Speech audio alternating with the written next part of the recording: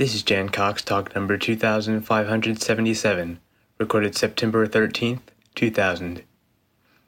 After I wrote what I wrote for you people tonight, driving over here, it struck me that it is actually a continuation of last night, or the last time we were together. So I want to read just a piece to remind you of what I wrote and was talking about in the main last time. And that was that there's an endless conflict going on in each person's ordinary mind, wherein the natural source of all logical thinking is in endless conflict with an irresistible and irrepressible attraction to indefensible foolishness. That is, if you recall, rather than looking at individual people, I was saying, rather than looking at a person in toto at any given time as being foolish, like someone making some absolutely ridiculous remark, something that just to you, to your logical, to your mind's way of thinking when it's at its best, when it's just operating at its minimally directive, intended manner, that someone makes some statement like last night they saw a ghost, or last night a flying saucer landed in their backyard. And rather than looking at the person at that given instance as being foolish, I was pointing out to you that there is another quite genuine way in which to look at each person's, what we call the mind, that operation within the brain, that there is a conflict, that there is within each person on this planet. If you can speak, then this is true. You have what I was calling a logical part of the mind, the reasonable part, and it doesn't have anything to do with the academic field of logic, with a capital L, and it doesn't have anything to do with your, quote, intelligence, or your IQ quotient, your IQ. But it is simply that part of the mind that, for want of any, no need to search for a better word, I was saying was the logical part, the part that puts together sentences, the part of the brain that produces what seems to you and to those people you talk to, it seems to be cogent sentences.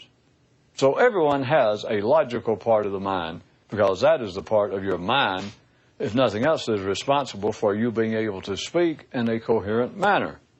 So I was saying that there is in each person two aspects of the mind, two possibilities. There is within everyone this logical part, and then there's this part that is given over. And, well, another way to look at it is there's this part that is given to foolishness, but then the logical part of the mind is also given over to granting a great deal of tolerance to this foolishness. That is, that you find out that there is some man who won a Nobel Prize in physics, and you find out he goes to seances. People don't want to talk about it. Well, somebody that finds out wants to talk about it because they think they're going to make some money off of discovering it. But then they always find out that nobody wants to hear about that. So, keeping that in mind, you're supposed to say which part.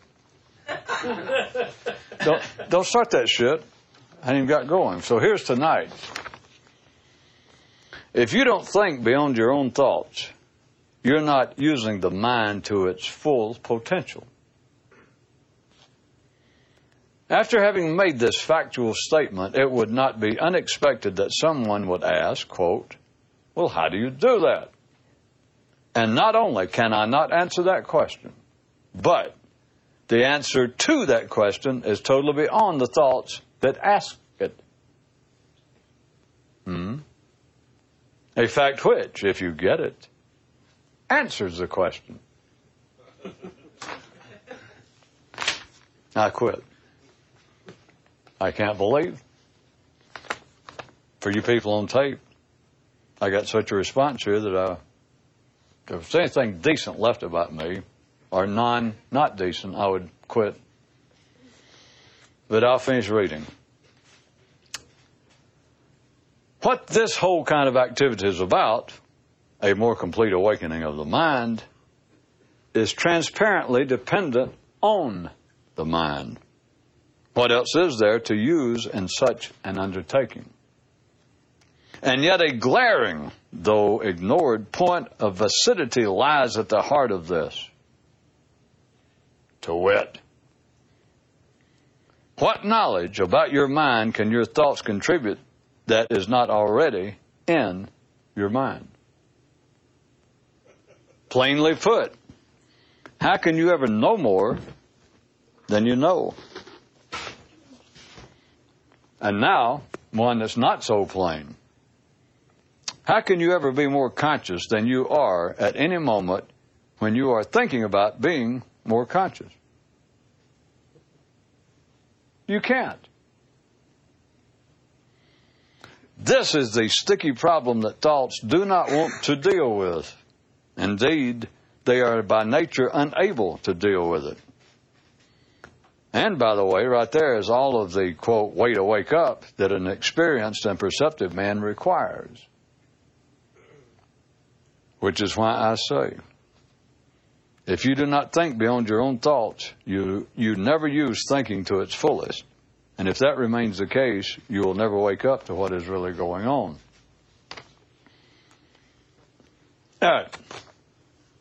Let's trisect it. If you don't think beyond your own thoughts, you're not using the mind to its full potential. I started to be, from my view, more clever in my use of the words and make it more one of my kind of, I consider it, pretty typical one-liners, because it could have said something like this: if you don't think beyond your own thoughts, you don't know how to think. Which is what I'm saying. That if you do not think beyond your own thoughts, then, since the point of all of this, no matter how you twist it, one valid description is to say that it is an attempt, it is an effort to awaken the mind more completely. That we're assuming, well, all of you know, that you can be, for want of a better adjective, more conscious. There is another state of mind wherein it makes the ordinary state of mind seem, shall we say, extremely lacking. So if the point of this is to awaken the mind more fully, and by awakening, I don't really intend, although I'm familiar, of course, with the use of the words by the strange folks of the planet. Maybe that's a new version of the leprechauns instead of the wee folks. The strange folks. I know that they use the word awaken, as I do sometimes, taken from them. But I mean to ignite, to cause to operate more fully. And I shouldn't play with words because enough of you have had the experience, although to say more conscious, for a good while I backed off of that because it is so commonly used. People believe that you're more conscious, if religious people do, if you're talking to the dead or talking to God or God's talking to you. All sorts of strange things about being, quote, more conscious. But all of you, I guess, by now, here and on tape, have had sufficient experience that you know what I mean by your own experience. You cannot fully appreciate that which you know to be true. That is, it will still stay out of your everyday grasp, from my experience, unless you can get past the point that your thinking is limited to your thoughts. That if you can't find how to think beyond the thoughts you already have, then all of this, the awakening of the mind to a fuller extent, will only be these anomalistic, ephemeral, uncontrollable occurrences, as delightful as they are. But it seems to stay out of your grasp insofar as making it a part of your everyday consciousness, your everyday life. So I am pointing out, from another kind of view, that what is needed is to be able to think beyond your own thoughts. But I immediately followed that with, believe it or not, paragraph 2. And it said, it noted that after I had made that statement that is accurate and factual, that unless you can think beyond your own thoughts, you'll never wake up fully to what's going on. Then I said, after making such a statement, it would not be unexpected that someone would say, okay, then how do you do that? Because if you consider for a moment, we're so used to talking in such terms, you may not notice it, but that is a fairly either astounding, enigmatic, or ridiculous statement to begin with. The first part of it to say that unless you think beyond your thoughts, I mean, any reasonable person, any ordinary, reasonable human also would not be unexpected if they were listening to me, would interrupt and go, what the hell does that mean? Think beyond your thoughts. What kind of bullshit is that? But let's say that they listened, and for some reason it struck them. And then they would ask, well, how do you go about that? That is, that it perhaps struck something resembling a familiar note in them. The idea that you must think beyond your own thoughts to ever fully realize what's going on. Then somebody, if they did not reject it, their mind did not immediately recoil from the idea, then they would be well expected to say, okay, how do you do it? At which point, I would counter and say, good question.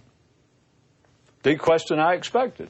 The only question that an alert listener could ask that's of any practical value, that if that be true, then how to do it. My response is, not only can I not answer that question,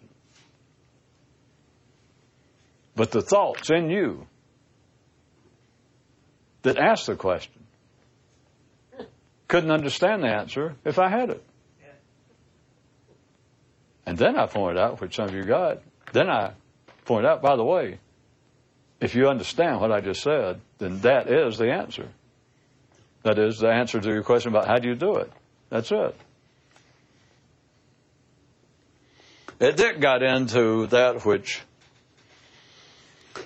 can certainly, if you don't watch your mind, well, if you're ordinary people, could begin to take it as simply as jeu de moi. Being foolish and playful with words. And I keep, every time it comes to mind, I'm writing along such lines, I spend a few seconds searching for a new way of putting it. But it amounts to this,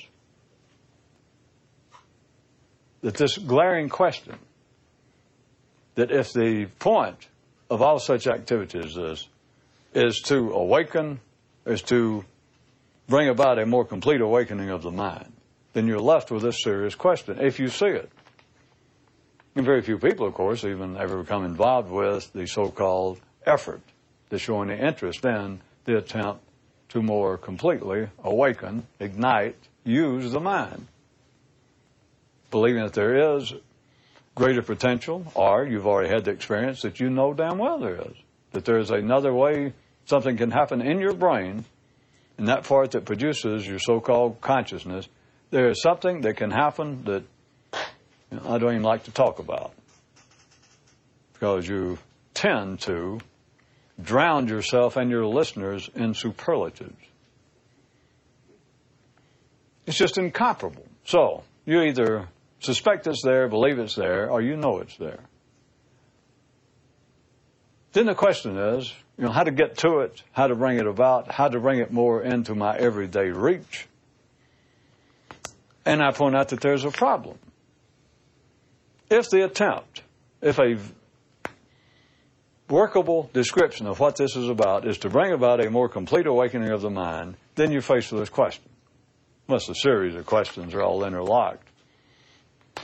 The first one I ask you rhetorically, you've got to face yourself. What are you going to use other than the mind to prosecute this attempt? If the object is to bring about a more fully awakening, some non-standard use of the mind, to excite it, to ignite it, to get it operating in some way that does not normally occur, then the first problem is this that people do not ever want to face. Even the weekend warriors the dilettantes that fool around with this. And that's a simple question. It's a transparent question. There's no doubt as to the response. The question is, what are you going to use to prosecute this matter other than the mind? And no one, not even a weekend mystic, if they're sane enough to hold a weekday job, can refuse to see that when it's pointed out. And yet, if you notice, you don't have to look at other people. If it's not brought to your attention, if you don't force the matter to stay in the forefront of your own thinking, you never consider the matter, or you never think about the fact that you're attempting to more fully awaken the mind, and you're using the mind to do it. And I admit it. I know it's true. There's nothing to be ashamed of, and you can't hide it because I know it's true. It takes a lifetime at best, evidently, based on my experience and my understanding of it, at best, for a person to ever realize that on a constant basis. But again, I point out that if it is noted to them specifically that what do you use to do this besides the mind? What can you use? Then any person got to say, well, the mind. You can't use your liver, your lungs, your hands, your feet. It doesn't matter how strong you are. It doesn't matter how fast you are. There is nothing physically or nothing physical available that you can employ. If the object is, again, let's just call it for the time being, to more completely awaken and activate the mind, then what do you have to use? What tool, what operation, what function, what method, what means do you have to approach this task other than the mind? And any ordinary person faced with that, at the moment you have to say, well, certainly the mind. I repeat again, very few people, very few. It's just obvious throughout history. It's obvious from my great mystical a priori, my inverted understanding, that very few people ever really come to grips with this. And it's not to deny and question the fact that they had these extraordinary experiences wherein their mind was more fully awakened. And it changed, relatively speaking, in their case, it changed their life. But I do not see much history at all, much even traces of people pushing beyond that, which, as you know, I'm not offering as criticism, but I'm saying that there is something beyond their experience. And I'm saying, from my experience, what I've attempted to tell you that I found helpful, to say the least, was rather than driving yourself crazy trying to be able to bring on the extraordinary, quote, state itself at will, which I could never do. I don't believe anyone can, and I have serious doubts whether anyone stays in that state, regardless of the historical dreams to the contrary. But what you can do, there is something else that I found that occurs if you relentlessly pursue an investigation of what the state is itself. It's the easiest way to describe the way to get started, that yes, I know what it is. I've been there. I'm speaking about a person generically. I don't mean just me. That you, let's say my fictitious person, they're aware of the fact that I have been there. It's happened to me on numerous occasions throughout my life. It has been lengthy enough at times, several days, that I am fully familiar. There's nothing I have ever read or heard about now that is not familiar. When people try to explain, even people who have done it in religious context, people who have done it originally in other languages, within other cultures, I can read it, and I recognize when a man has had this extraordinary experience inside of his own brain. That's all that happened, was something completely out of the ordinary, something you do not find in textbooks. You do not find it, all you find it is in religious and mystical books, and then it's usually garbled. But that this happened, and you know what it is, but then undertake a study of exactly what is it. What happened? But now you have to think beyond your own thoughts. That is, you have to think beyond anyone's thoughts. because you've got no scarcity of books that will tell you what happened. And the easiest explanation is if you started out on the basis of buying, if you adopted the model, the description that man is asleep and through certain efforts can awaken, then if I challenged you, if I found that you had had those kind of experiences, and I said, well, so you know what it means to be awake? And you go, yes. And I go, well, you know what it means to experience? And you go, yes. And I say, okay, but do you know what it is? I mean, do you know what happened when you're in that state? People will say, well, yeah, I was awake. And I go, well, okay. But what was it? Do you understand what it was? Well, yeah, I was no longer living in a dream world. Yeah. But the point is, people do not pursue the question of what is the nature of what happened. I certainly wouldn't try to convince someone that had such experiences to press onward, since I don't try to convince anybody of anything. But I'm saying that I found that a continued, persistent pushing of the matter, like what did happen, ignoring every description I ever heard, ignoring my own. Because I realized I didn't have to blame it on other people's description about, well, I was awake. That's enlightenment. I was enlightened. I finally had to face the fact that doesn't tell me anything. Finally, I had to face the fact I do not know what happened, and I finally realized no one knows what happened. People who had the experience, no one understands it. So I pressed on. And for a long time considered, well, it's not, the mind cannot understand it because it happened to the mind. That is what, in a somewhat simplified version, that I am trying to point out here in this paper tonight, what I'm talking about. You're trying to affect the status of your mind. You're trying to affect a more complete awakening, a more complete operation. And again, I don't mean awakening really in any mystical sense anymore, because everybody's mind, all 6 billion people's mind, awakens in that sense, that you're born with a nascent, dozing mind, that is the potential, and then as a child, once he begins to speak, and generally you can say the mind has awoke. The brain, now you know enough physiology and et cetera, that just things happen, but the mind has awoke in the child. They form sentences, they have some concept of time. They can form sentences that belie any instinctive knowledge of life. Your liver, your stomach has no knowledge of, we will eat later. We will eat when your father gets home with the sandwiches. I don't care what you ever did to your stomach. You could have the finest stomach. You could have had your stomach on an Olympic class regimen for years. You could have had the world's strongest stomach, fastest stomach, stomach who has taken several world records in the broad jump. You could have a stomach among stomachs. You could play your stomach Mozart up close for years. There is no way that your stomach, there is no way that any instinctive, as I call it, any part of your instinctive self will ever have any concept of later or when. Your stomach is hungry, and there's no way, no one's stomach, Einstein's stomach,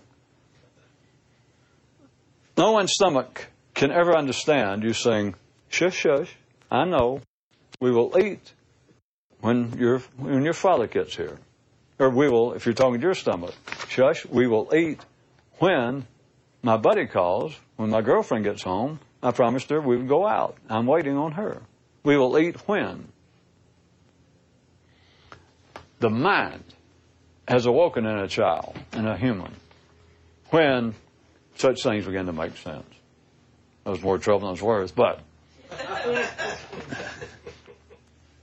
start following your own tongue.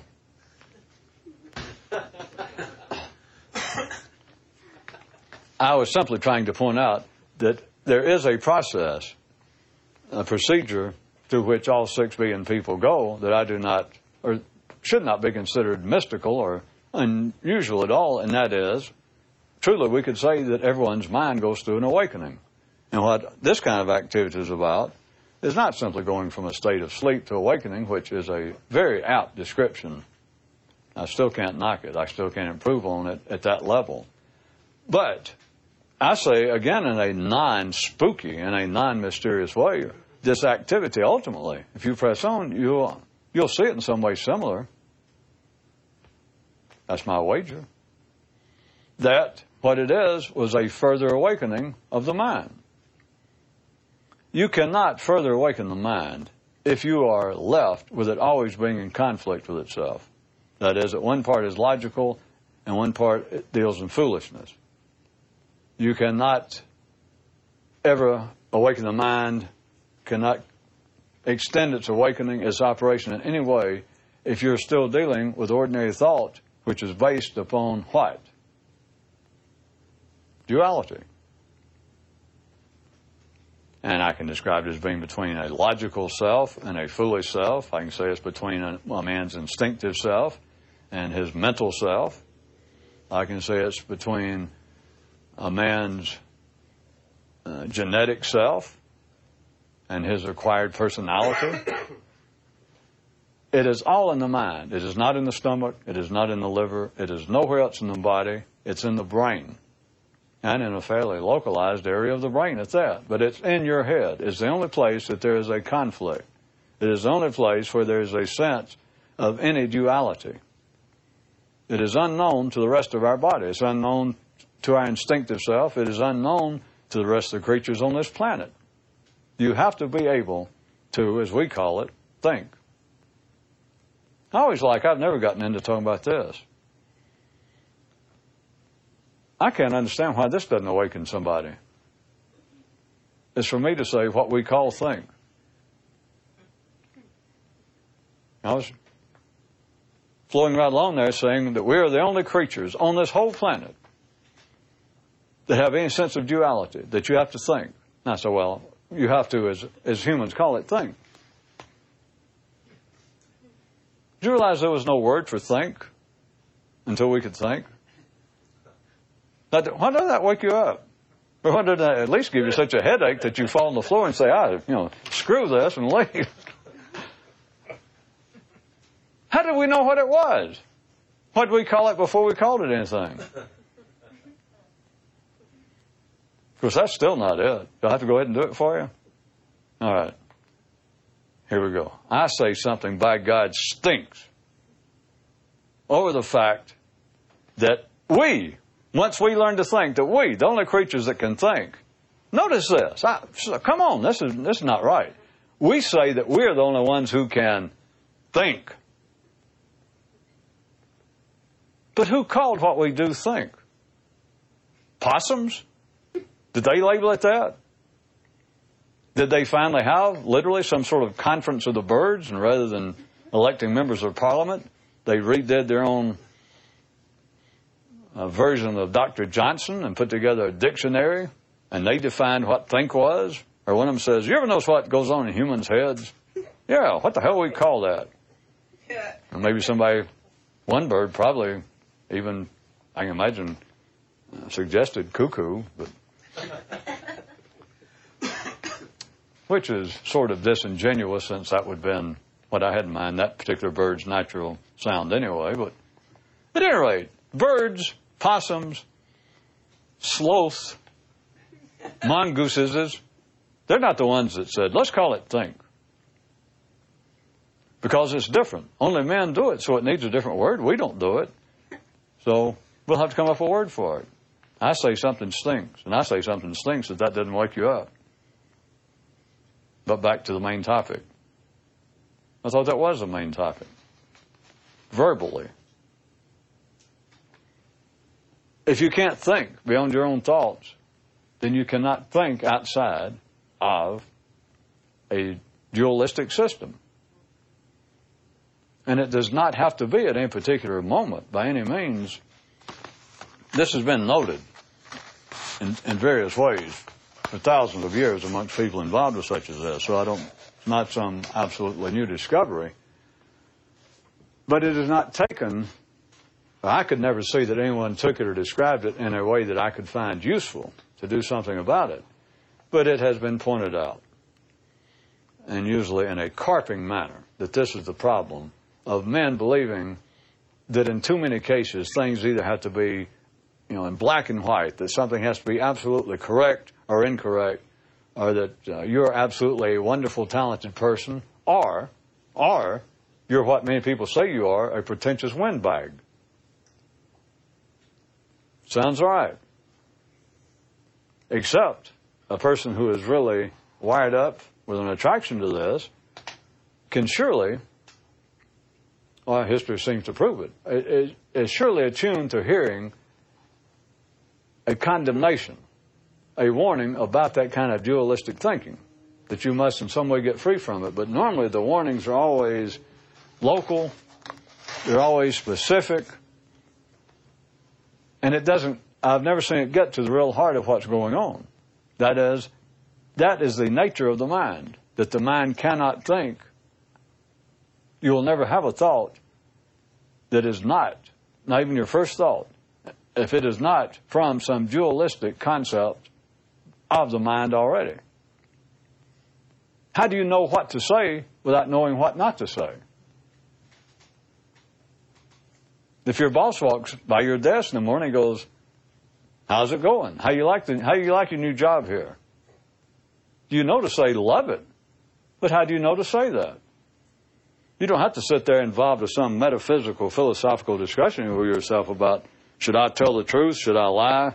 What would be the truth? I'm not talking about that. It's when I say that people do not consider moment to moment throughout their life.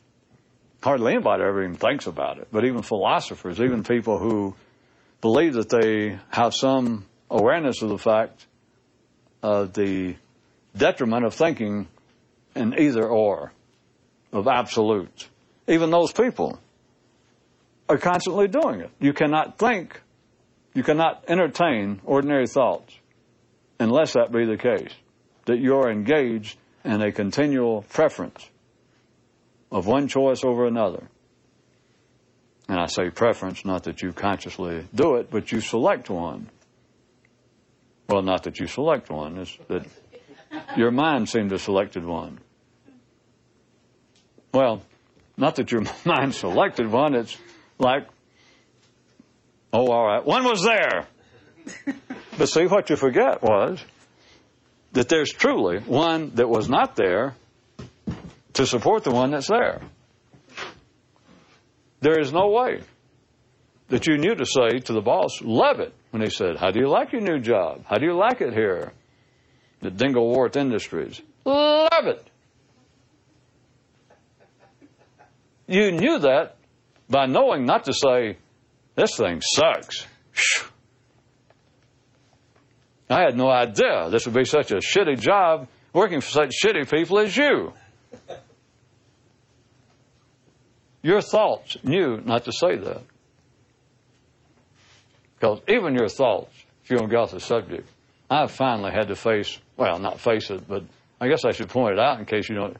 Even your thoughts, at their worst, are not completely El Dumbos. Because even they eventually, it seems to be less direct. Well, that's not even true. But anyway, I'm sure to them it seems less direct because they require such, their nourishment comes in such a different form than that which reaches the stomach. But you understand, you've got to eat. And to eat, most people need a job. And therefore, whether it be at Dinglebart Industries or where, that you need a job, you need to be able to put food in your stomach, you need for it to get out certain nutrients and get into the bloodstream so that it finally gets to your brain cells. So even thoughts, at their worst, at their lowest, they understand that there is nothing to be gained by me killing the host. For those of you that one time, I threatened to start talking about thoughts as being a virus. I guess in one of those strange stories about that when a virus or bacteria, when anything living on a host, anything in us, but a virus, that rather than looking at viruses and the illness they cause as being something, a standard, a readily identifiable problem that should be cured, it should really be looked at from one view as that being an anomalistic occurrence. Because viruses are not stupid either. There's no such thing as stupid life. Now, discounting, of course, several obvious professions, but there's no such thing as stupid life, and if a virus kills its host, there's one view. And I can take it beyond the physiological into the neurological, but I won't. But there's one view that if the virus kills the host, that as the host is dying and the virus realizes I'm going down with the ship, unless it can jump ship, which is kind of unfair because viruses can oftentimes jump ship. But at any rate, let's assume that there is no ship read another human nearby to jump to, and the virus realizes I'm going down with the ship, and maybe a fellow virus or a bacteria says, you realize this is your fault? I say that the virus probably goes, uh-oh, because it didn't mean to. So I would say even at its dumbest, thoughts are not going to go to the body, the instinctive self, like, boy, you are a burden. You can be so dumb. I've seen you trip. I've seen you drop things. That's not all my doing, although this guy sometimes thinks it is. There's no way that your thoughts can furnish your body. Oh, well, of course, without doing themselves damage. You understood that. All right, back to where we were. How can your thoughts expand, more fully awaken your mind? What can you think that you don't already think? But don't weasel out too quickly, because then you got to turn your mind back. Even if right then you go, well, wait a minute, I can see that kind of trap. You got to turn back around though and ask yourself again, well, what else are you going to use? And there is nothing. There is simply nothing that you can use to try and work on your mind in any way. We don't even have to use terms like to try and more fully awaken the mind. You can't work on your mind in any way without the mind. There's nothing else to use. You can play around with words, and people have done it for thousands of years, including people who believe that they're trying to further awaken the mind. That is, people that call themselves mystics. They will use, in case you've never noticed, they will mangle. They will manhandle. And I see what they're doing, and you can see it. It's not that hard to do once you realize what I'm talking about. And you can see in their writings. And I'm saying that people that I give them credit that had the experience, that they had actually been in a different state of mind, the extraordinary one that brings us here together.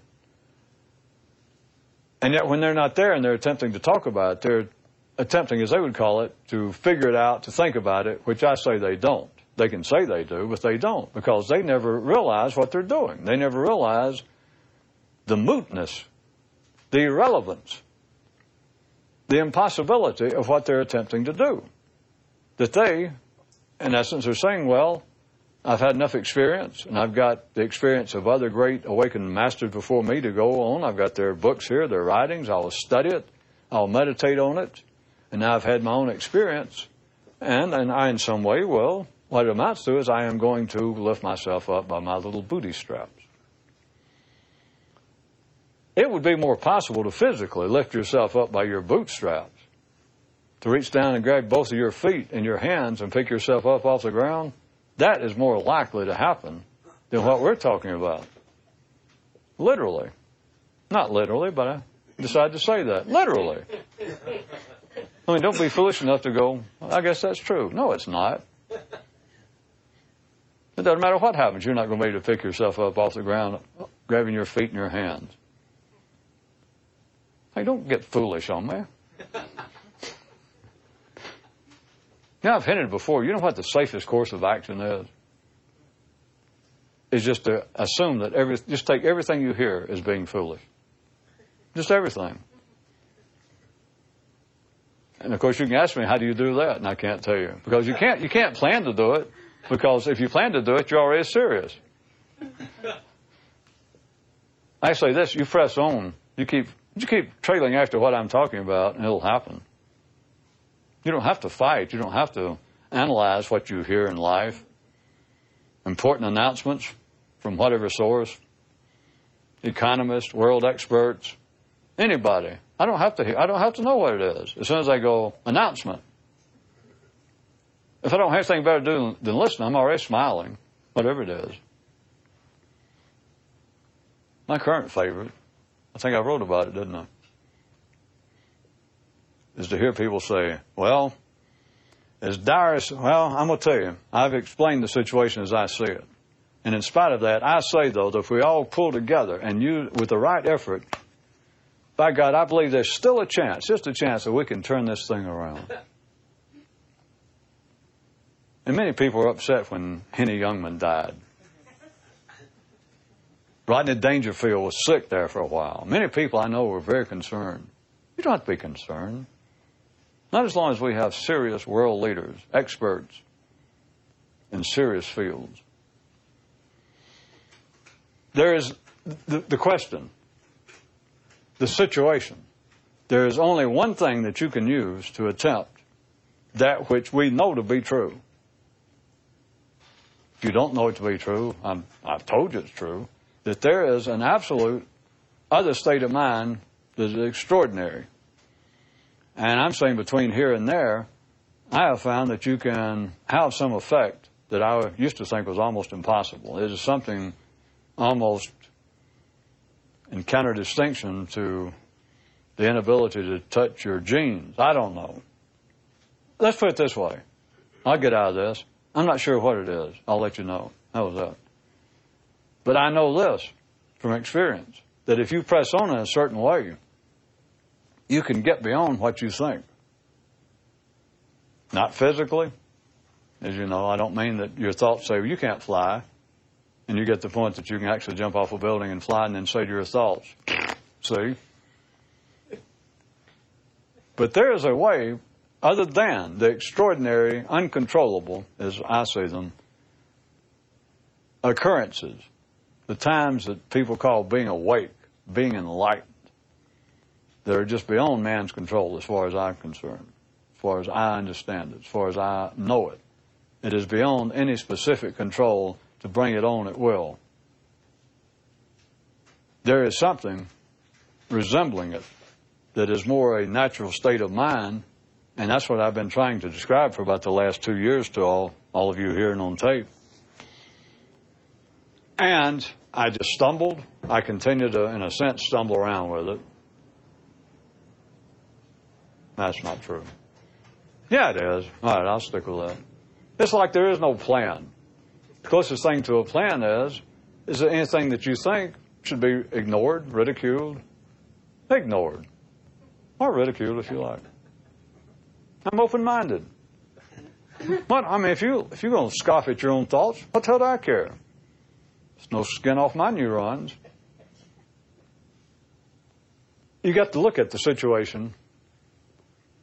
It seems to me the most efficient way is to face this question that I was calling a sticky problem. Without any doubt, there is nothing that anyone can use to attempt to affect your mind in any way, to further awaken the mind. There is nothing whatsoever to use other than the mind. But now I surely don't have to preach that to any of you.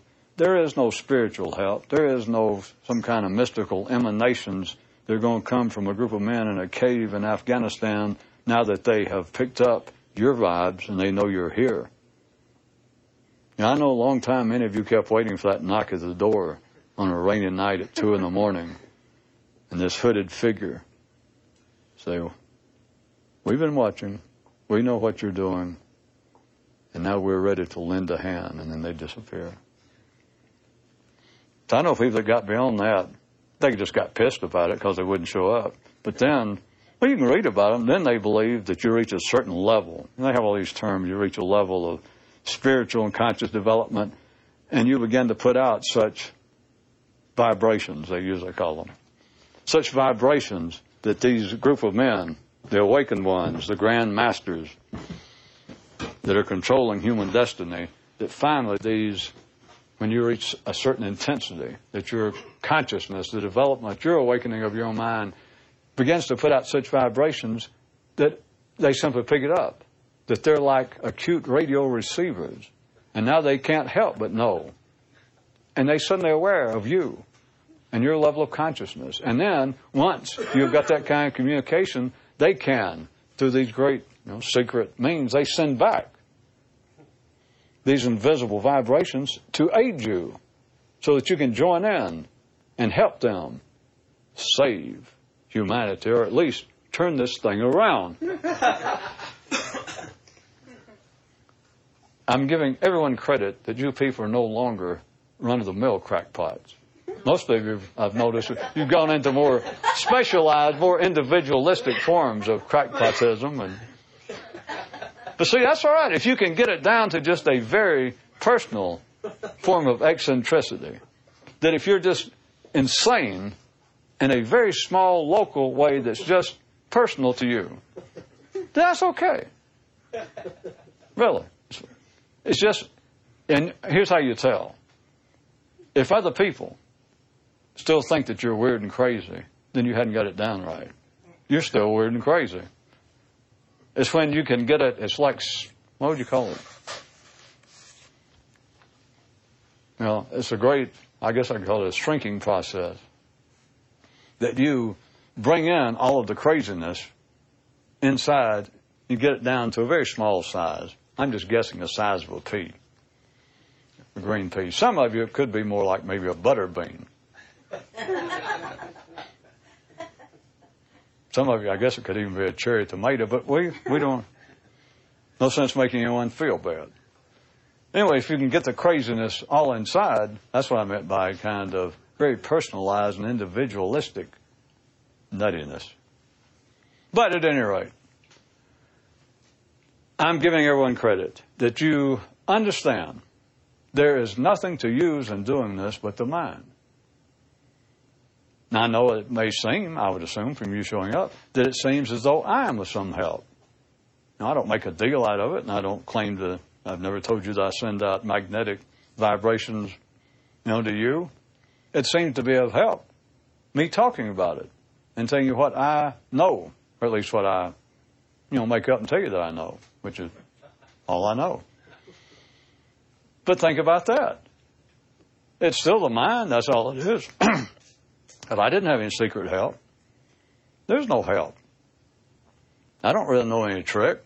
I don't take any drugs that you don't know about. There's nothing. The point is, all of this is the mind. There is simply nothing else to use, and I don't know how anyone can fail to see that at any particular lucid moment when it's pointed out. So here you are. This whole thing has nothing to do with spirit, consciousness.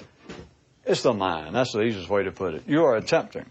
The struggle is to further awaken, to further develop, to expand, to change. Because that's what it amounts to, is when you do this, when you've had the experience, your mind is not the same kind of mind that you have in everyday life. And we're speaking about you just having an ordinary, everyday mind when you're in an everyday, ordinary state. You're not crazy, you're not weird, you are as sane as your peers. You have the same kind of general mindset as they do. But then you're in this other state, and you realize, this is how I should be. When I'm there, that's what I want. There's nothing else to say. You can say a whole lot more and talk about how clear-sighted, now you understand everything, now you're at the bottom of, you got to the bottom of, you can say all that. The point is, if you're wired up to do this and you ever taste it, there's nothing to say except yes. Yes, this is it. I didn't know exactly, but yes, that's it. And of course, as always, as I put it, the question after that, once it ebbs away after a few days, then you only have one question in life, how to get it back, which, as I said, is what I'm trying to talk about, trying to describe. You're faced with this, that you have nothing whatsoever that can be used to try and further awaken the mind except the mind. Period. That's the beginning and the end of it. If you say anything, if you try to come up with any exception, if you go, well, now, wait a minute, you're an idiot. Really, you're a moron. I've said it. That's it. There's nothing but the mind. Next paragraph. At least next sentence. Then you're faced with this question, which nobody, well, the thoughts are not capable. They just can't deal with the question. It just appears to be self-consuming. It appears to be, if nothing else, a linguistically based artificial conundrum. And that's for me to say, how can your thoughts ever contribute some sort of helpful knowledge, something new? How can your mind contribute something to your thoughts to the understanding of the mind when those thoughts came from the mind? You try to pull that on somebody, even self-proclaimed mystics, and they'll walk right away. Or, worse than that, I shouldn't say that in case you're ever tempted to do it. It's usually worse than that. They'll go, aha! And then they'll start talking about anti-gravity machines and how, In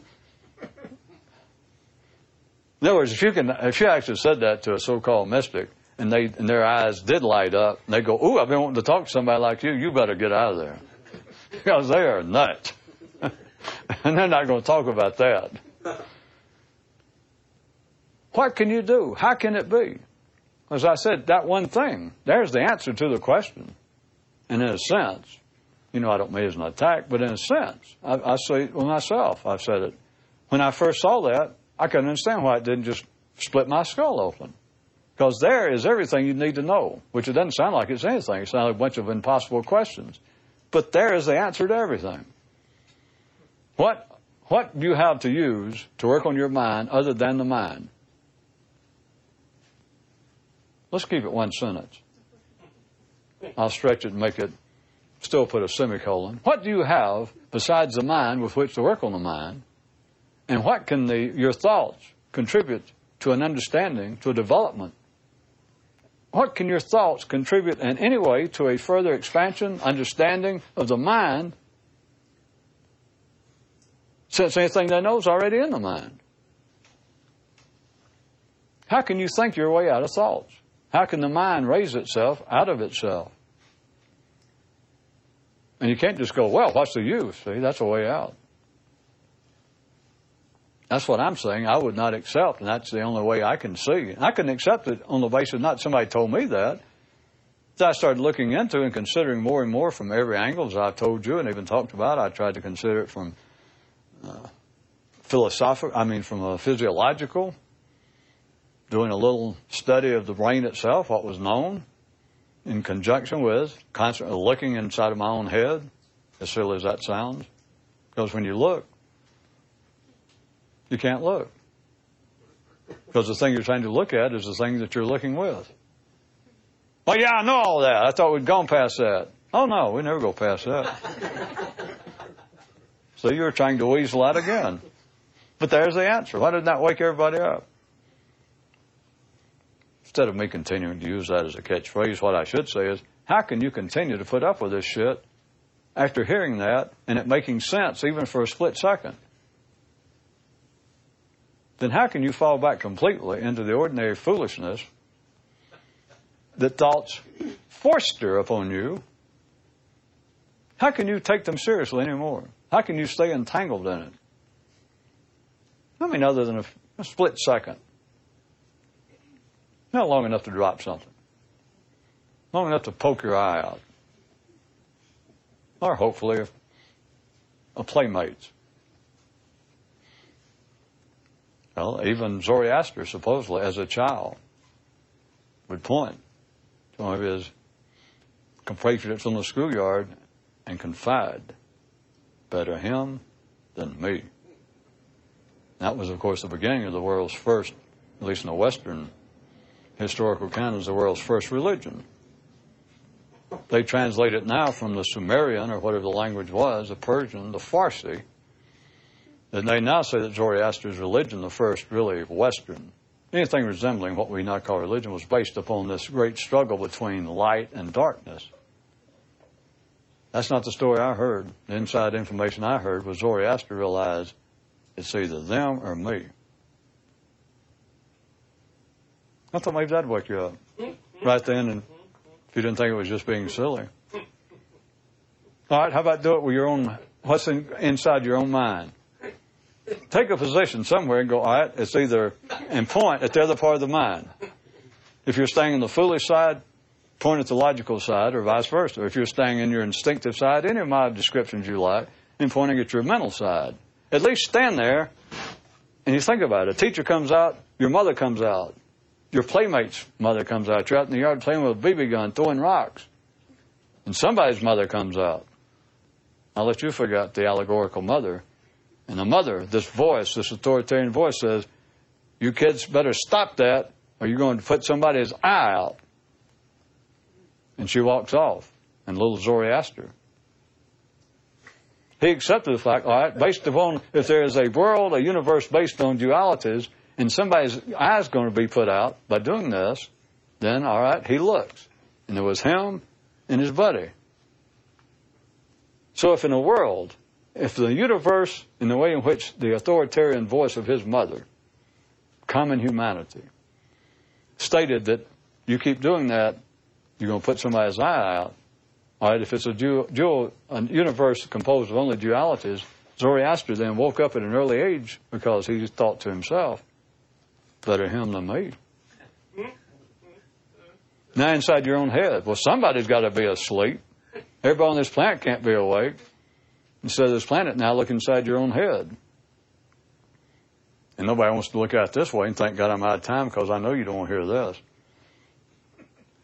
That inside of your head, it's like an announcement like, well, I know what you're trying to do, all this waking up and being enlightened and trying to be clear-headed. If I'm going to tell you this right now, young man, somebody has got to be asleep in here. I'll try it again. I don't know whether everybody gets it, but there was an old vaudevillian, Pigmeat Markham, and he used to play a judge. And the figure he played, the judge, was illiterate, obnoxious, probably half-soused, just a buffoon. And at the opening, he became famous as skit, and they would come out, somebody would come out and say, hear ye, the court of swings, and such. Anyway, here is the Honorable Pigmeat Markham. And you'd hear him bang the gavel. That's what he'd do. He'd come out there and he'd bang the gavel and he'd say, good morning, good morning. He'd look at the people standing there ready to, come up, the prisoners, to be, face the judge. He'd say, step right up, step right up. And he had this big book, this huge book, and he'd say, because I got plenty of time in here. I got plenty of sentences. He said, somebody's going to do this time. He said, it ain't going to be me. He said, so step up. He said, there's enough to go around because somebody, by God, somebody's going to do this time. I loved it years and years ago. You think I only learned from Buddha and somebody's going to do this time. And he'd say, and it ain't going to be me. But you understand, with such a beautiful line, that here's these sentences. It's like, of course, that's many, I guess, illiterate people's idea of what goes on in a courtroom. Like in some way, they must spin a bottle or throw something. They decide, well, this morning we ought to have a group of prisoners. We ought to have people go to jail for a cumulative amount of, let's say, 220 years. And that, so if you show up, and it doesn't really matter whether it was a parking ticket or whether you stole a loaf of bread or whether you robbed a bank, that in some way they look down, maybe you're last of the day, and they realize we got 50 years left that somebody's got to do today. And they look, and there's no more prisoners, and you stole a chicken. Or you let the parking meter run into red. And they give you 50 years. What are you going to do? Because he warned them. He said, somebody's going to jail. He said, there's this time and somebody's got to do it. In a world of dualities, in a universe of dualities, then if it's either this or that, then somebody's got to be that. Inside your head, the point that I was getting to that nobody, trust me, I'm glad that we're through because you don't hear this. It's like in your head, is you got Pigmeat saying somebody's going to go to sleep. Somebody's got to be asleep. It's like, I know you want to get out of here. I know that you want to be free. I know that you're playing around all that crap about waking up and being liberated. But I can still hear. I can hear Pigmeat in your head or in my head going, yeah. But hey, somebody got to be asleep. And what he's saying is, it ain't going to be me. But what you miss out on is that's the one that could save you. I didn't get around to it, but that was the other question I pointed out. when I was saying, how can the mind tell it? How can the mind give you information, or thoughts give you information about the mind that's not already there? Then I gave it to you another way, which was this. How can you ever be more conscious than you are at any moment? At that moment when you're thinking about being more conscious. I brought this up twice for you to notice it over the last couple of years. When you catch yourself being asleep, when you catch yourself, however you think about it, down, there I am, right back where I've always been. I know better, I've got to do better. However it is you're thinking. I have been more conscious than this. This is not even like me now. This is bad for me. I did something so dumb. I got so distracted. So I have got to do better. Here's what nobody wants to face. You can't be any better, you can't do any better than you are at that moment. That's not some kind of justification. I don't mean at the moment when you did the stupid thing 2 seconds before. I mean at the moment that you're thinking, I got to be more awake.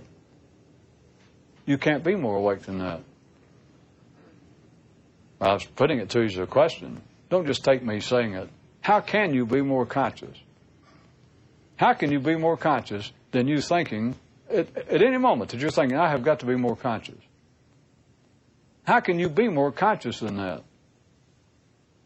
I'm serious. I'm leaving it as a question. Don't take it as I made a statement. How is it possible? Now, you know damn well your mind goes, well,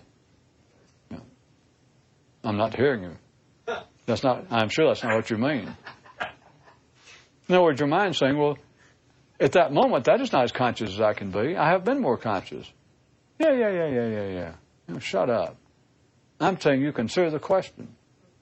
How can you be more conscious than you are at any moment when you're thinking about? Just thinking about. Notice I didn't make any mystical things like struggling, some great spiritual. I'm saying, how can you be more conscious than you are at any moment that you simply are thinking about, I should be more conscious. I should make more effort. How can you be more conscious than that? When you see the answer to that, you'll fall down. At least email me a picture of you falling down if you happen. You will. And if you don't, report me to eBay. Turn me into the digital police. That's it. That concludes this talk. Be sure to visit us at jancox.com, where you can search through 3,000 talks for topics of interest, or just leave us a message.